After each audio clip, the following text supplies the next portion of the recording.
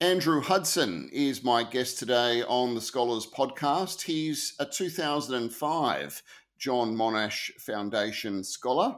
He has honours in both politics and law and a Masters of Law. Andrew has just returned home from New York City, where he has spent the last 16 years in the United States.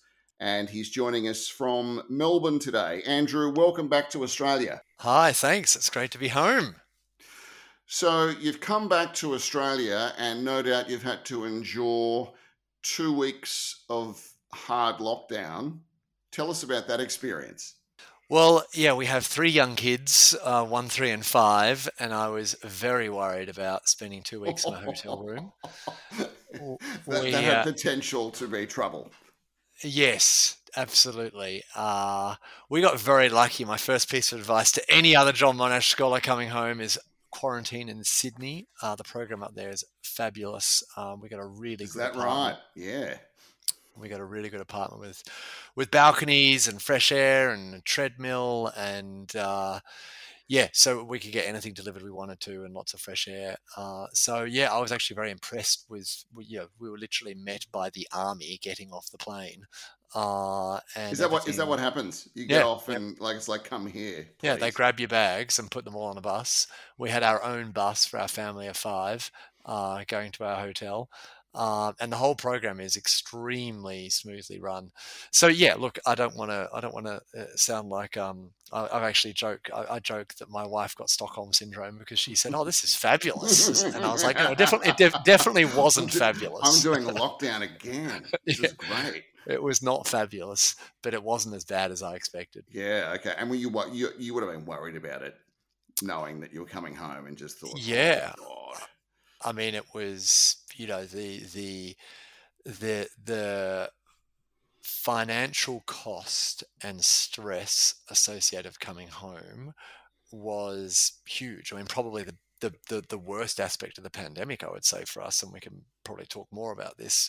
It might be a big statement coming from someone that was in New York, but it cost us the best part of $40,000 to come home. Stop it. I mean, it's just obscene. No. Um, and Primarily not that's the airfares, right? I would think. Yeah, and then also the cost of quarantine. Yeah, but Oh, and then not knowing when you're going to get home. And we had a flight booked into Melbourne, and the airport was closed. We didn't know when it was going to reopen. For weeks, we thought it was going to reopen in time, and then 2 weeks beforehand, we had to make a decision. Well, it doesn't look like it's going to open in time, so we had to change flights to fly into Sydney. Just the stress of not knowing when to get in, whether we were going to get in, the stress of having to spend an enormous amount of life savings, mm. and then the stress of knowing we had to quarantine for 2 weeks. It was definitely an unpleasant time, but then coming out of made coming out of quarantine all the more euphoric. So You it's been a forget about all of great couple of that. weeks. Well, hopefully. Were there many on the plane coming home? No, I mean each plane is limited to 25 people. So that's the Australian federal government Plenty of leg room. regulation. So yeah, I mean, it is obscene again that you have these planes flying with the carbon footprint that that plane has like that and everything 25 else people. for 25 people. Yeah, there's got to be a better way, one would think. So, well, let's go to your time in the United States. What I'll let you describe what you were doing there. What was your job? Yeah, well, so I had 16 years in the United States with quite a few different things going on. So when I first went over with the John Monash Scholarship, that enabled me to study at New York University School of Law, Mm, which is the best law school for human rights in the world, which is what I've always done. yes. Had a great time there working with all sorts of fabulous people, including Philip Alston, probably Australia's leading international human rights expert. Mm-hmm. Um, I came out of my master's at NYU and worked for an organization called the International Center for Transitional Justice, one of the leading kind of human rights organizations, uh, and then went to work for Human Rights First for 5 years. That Yeah. organization used to be called the Lawyers Committee for Human Rights. Again, one of the leading kind of international human rights organizations that did a lot of work on Latin America. Um, And then for the last 11 years, I've worked at Crisis Action. So I've been the CEO of Crisis Action for the last 6 years. Crisis Action is a fabulous organization. Tell us about it. What is crisis action? So the mandate is to protect civilians in war zones, to prevent conflict, to resolve conflict, to stop mass atrocities in places like Syria, Yemen, South Sudan. Mm. And what's unusual about the organization is we work entirely behind the scenes. So we're sometimes called the most effective organization you've never You've heard never heard of. of. And so that's by design. Like a So, good spin doctor, just right. staying out of the limelight. Yeah. Or maybe an orchestra conductor, or Yes. the cox in a rowing boat. So those sorts of analogies.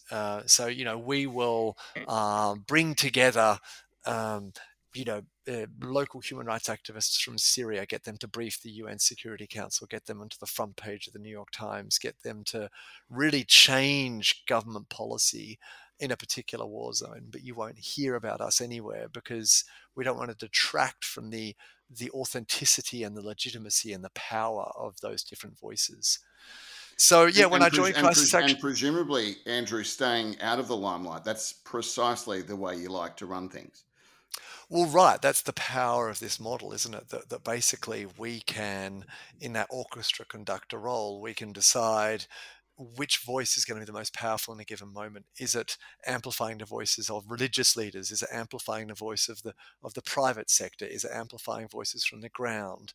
And so really, it's a very, very, very powerful model. And staying out of the limelight means that those people trust us. Mm. And it means that those voices can really cut through to the halls of power. And so, tell us about some of the work that you can that you did at Crisis Action. Yeah, well, and I think what was great is that when I joined Crisis Action 11 years ago, we were about 8 people. We're now almost 60 people in 12 countries. So a really once in a lifetime dream job to run a globally complex organization that's having massive impact. To run through a couple of examples, Mm. we helped to secure a UN peacekeeping force in Central African Republic, which we now know has saved thousands of lives.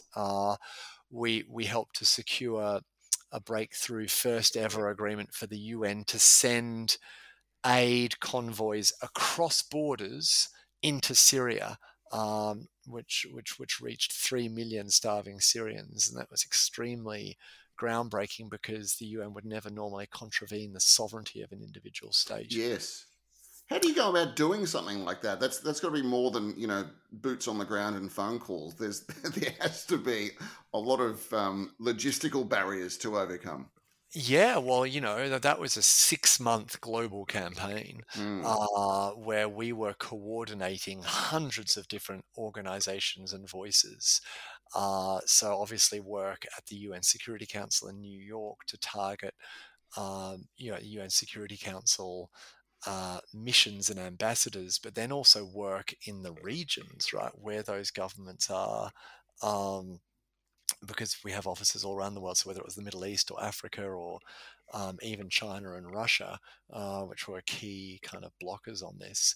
So really trying to pull out all the stops to do media work, to do policymaker meetings. So sort of extensive campaigning and advocacy. Did you do a lot of international travel as part of your role there? Yeah, I mean, absolutely. Again, we had offices in about 12 countries. So I was, the pre-COVID life. I mean, I was Yeah, there'd be a lot traveling. of frequent flyer points. Yeah, although working for a not-for-profit, we always travel discount economy. So Oh, it's very, up very, the back. very hard to now get frequent flyer points. Yeah, okay. But yeah, I mean, I was usually traveling twice a month, and not just traveling, Canberra to Sydney, but traveling New York to Nairobi. Okay, um, yes, different feel. so but I mean, it was such a great job. I got to brief the UN Security Council. I got to brief Congress in the US. I got What to was that chair. like? What was it like Yeah, I briefing mean, briefing the UN? it was great.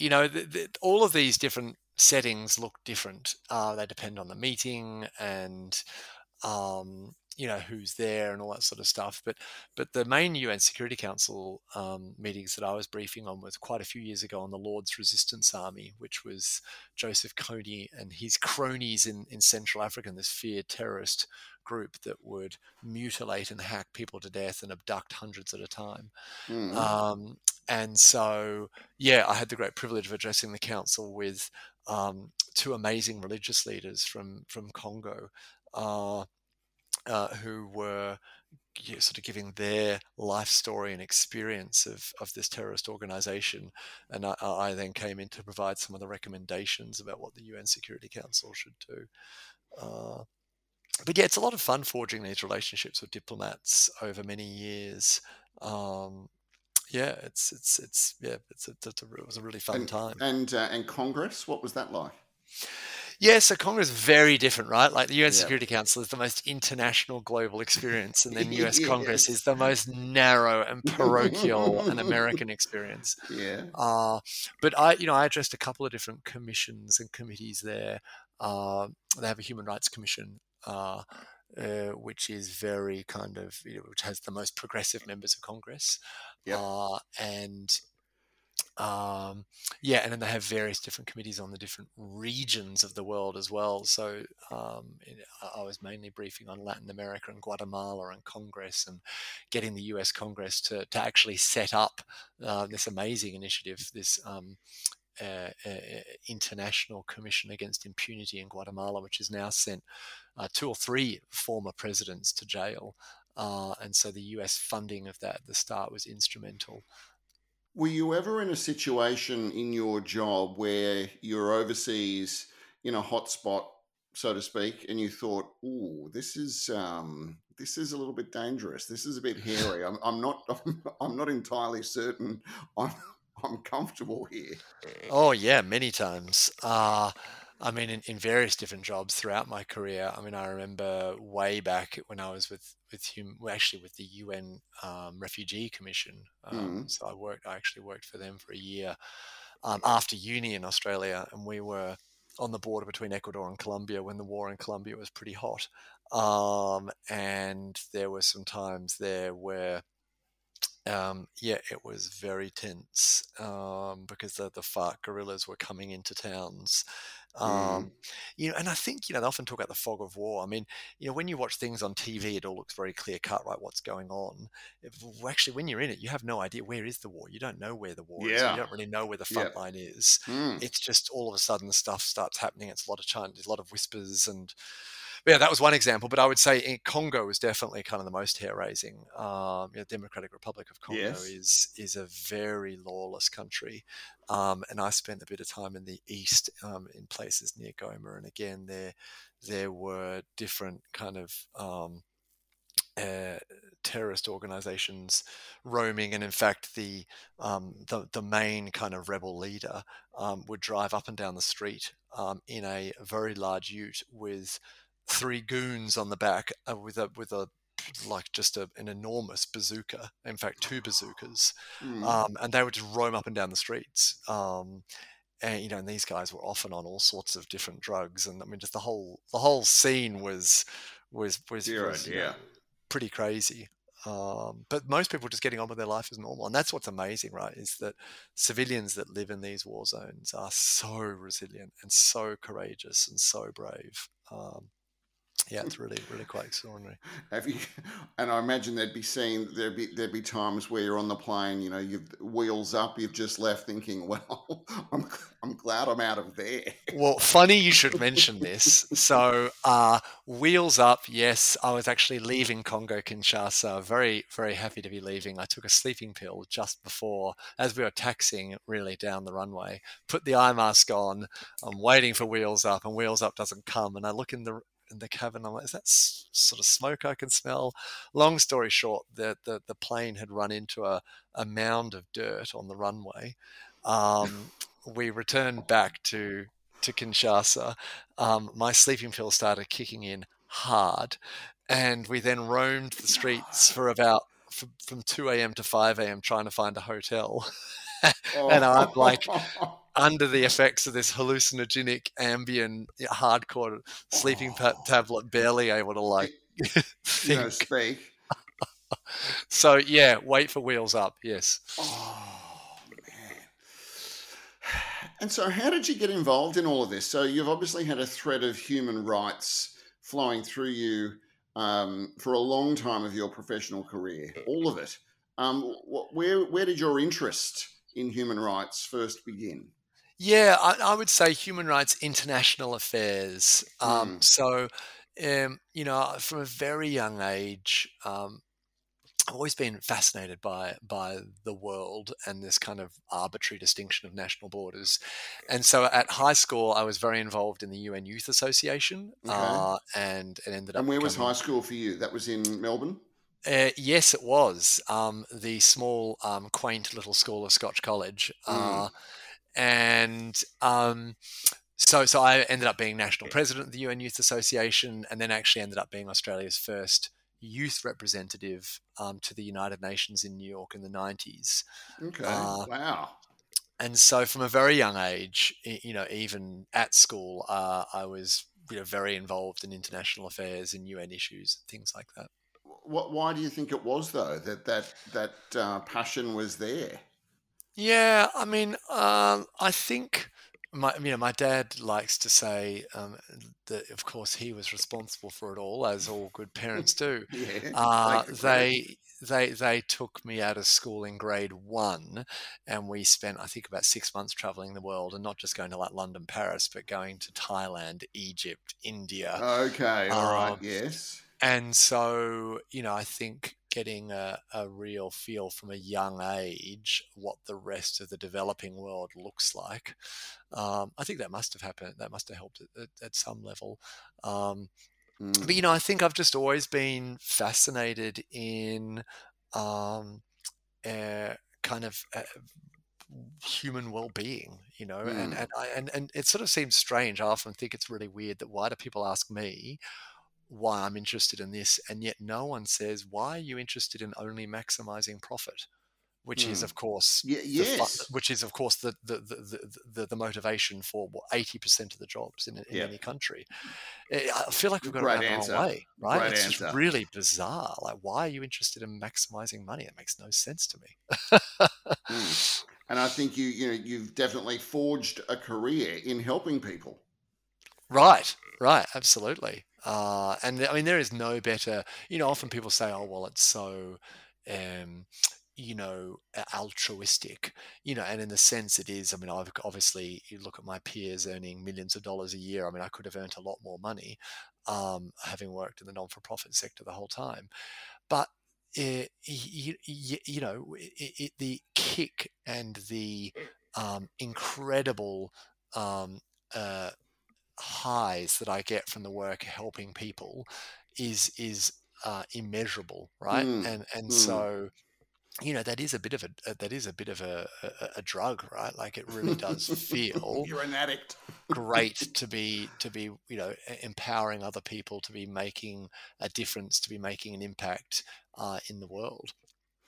And so obviously it's been a very hard decision, I imagine, for you to wrap all of that up and move the family back to Australia. What was the motivation behind it's time we saw a bit of the home country? Yeah, look, I think it's funny. I've just come off this interview with Radio National where we talked about this very topic, and this organisation, Advance, has been Mm, doing a lot of research into why the Australian diaspora comes home. And I think that the general reasons are, and these all apply to me. You want your kids to have an Australian childhood. You want to spend more time with your parents. yes. um, you want the Australian lifestyle, um, and especially obviously now in this global pandemic, the lucky country really is ringing very true at the moment, isn't it? I Mm, mean, I think we've now had 500,000 Australians have returned to live in Australia. Uh, so, right now, obviously, the pandemic is the main driver of that, to come home and live in this fantastically um, free and healthy society. is fabulous. But yeah, I mean, we were always wanting to come home. We've been 16 years in New York. It was time Okay. for us to come Yep. home. The pandemic sped that up a little bit, but we still had at least over a year to plan that return home. Uh, but yeah, we're just very, very, very happy to be home. What was it like? And answer this however you like. So I'm interested in your observations as an Australian living, working, raising a family in New York. One during the outbreak, the hard outbreak of the coronavirus, COVID, and also the Trump years, living through um, Donald Trump's presidency. What are Well, your and what are your observations? well, the two go hand in hand, don't they? So yeah, we had our third child on the day that the WHO declared the virus a global pandemic. Oh, Uh, very memorable. Very memorable. And this was in March last year, and the virus was rampaging through the Yes, it city, was. but no one Particularly really New knew. York. Yeah. But no one really knew because there was no testing at that stage. Just lots of people getting sick, and it was a bit. A week after we left hospital, our ward was turned into a COVID ward. The pediatric ward was converted Mm, into a COVID ward. Uh, so those early days were scary because no one knew what was happening, right? I think we've all now got so accustomed to the virus, but back then no one had any idea what was going on mm, because there was no mm, testing, mm, which was of course because Donald Trump didn't believe it was real, and because he'd disbanded the pandemic's infrastructure and hadn't invested in testing. Uh, so it was scary. It was scary in those initial days, but I think it was not as scary as as most Australians thought. Seeing the news each day in New York of body bags and all that yes. sort of stuff, because living in New York City, I didn't see the body bags, right? Like unless you go into the hospital, which I didn't do, you're not going to see that. And Yep. so Yep.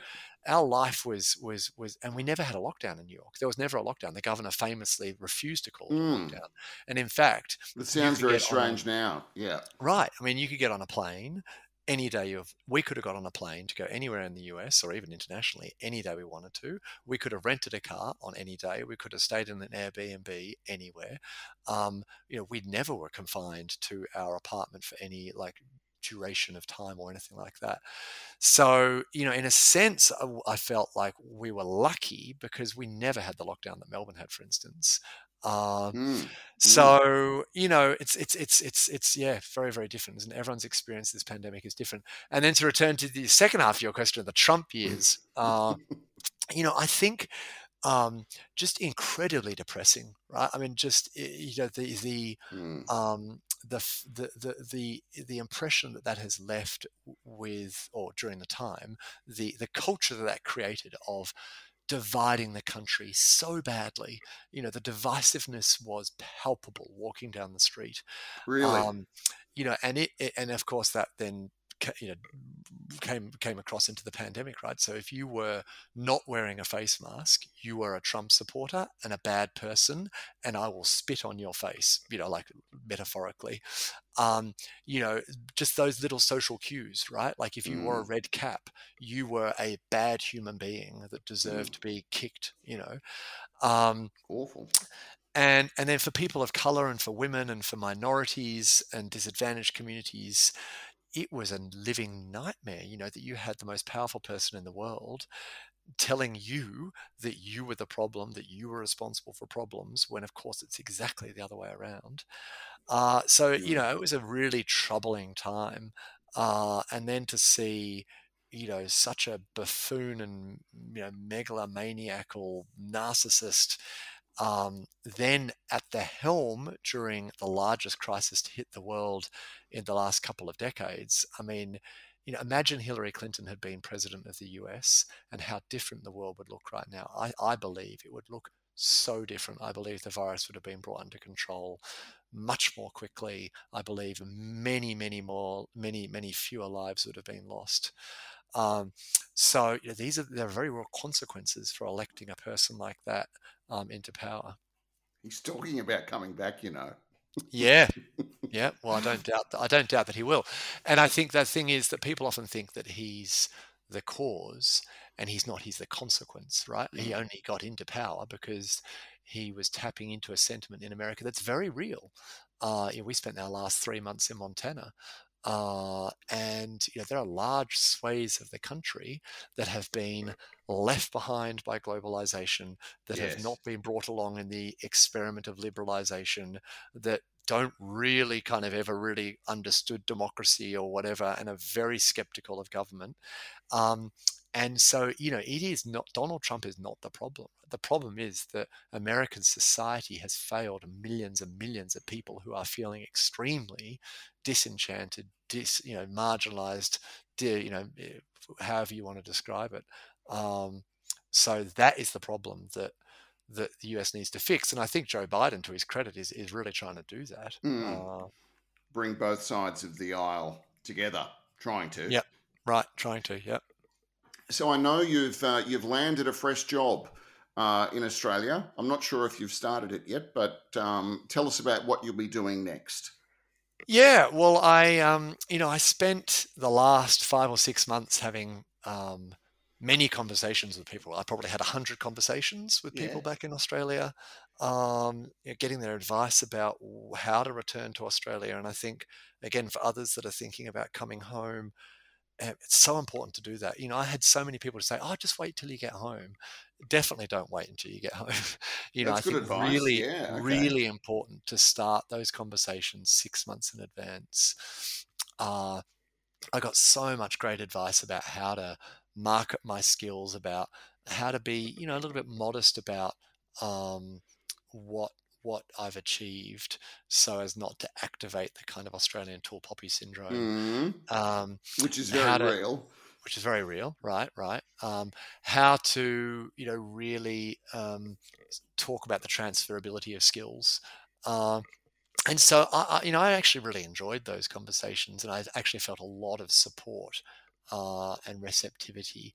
And so, I applied for some jobs and didn't get Yes. those. Yep. And then I also had probably 2 or 3 organizations that, after those sort of 5 months of conversations, wanted to create a position for me, Mm. which was lovely. Wow, that's always nice. Um, so I've taken a position at the Centre for Policy Development in Melbourne, which is a fabulous policy institute that's really trying to create, connect, and convince Australian government across a range of policy areas to make Australia a better country.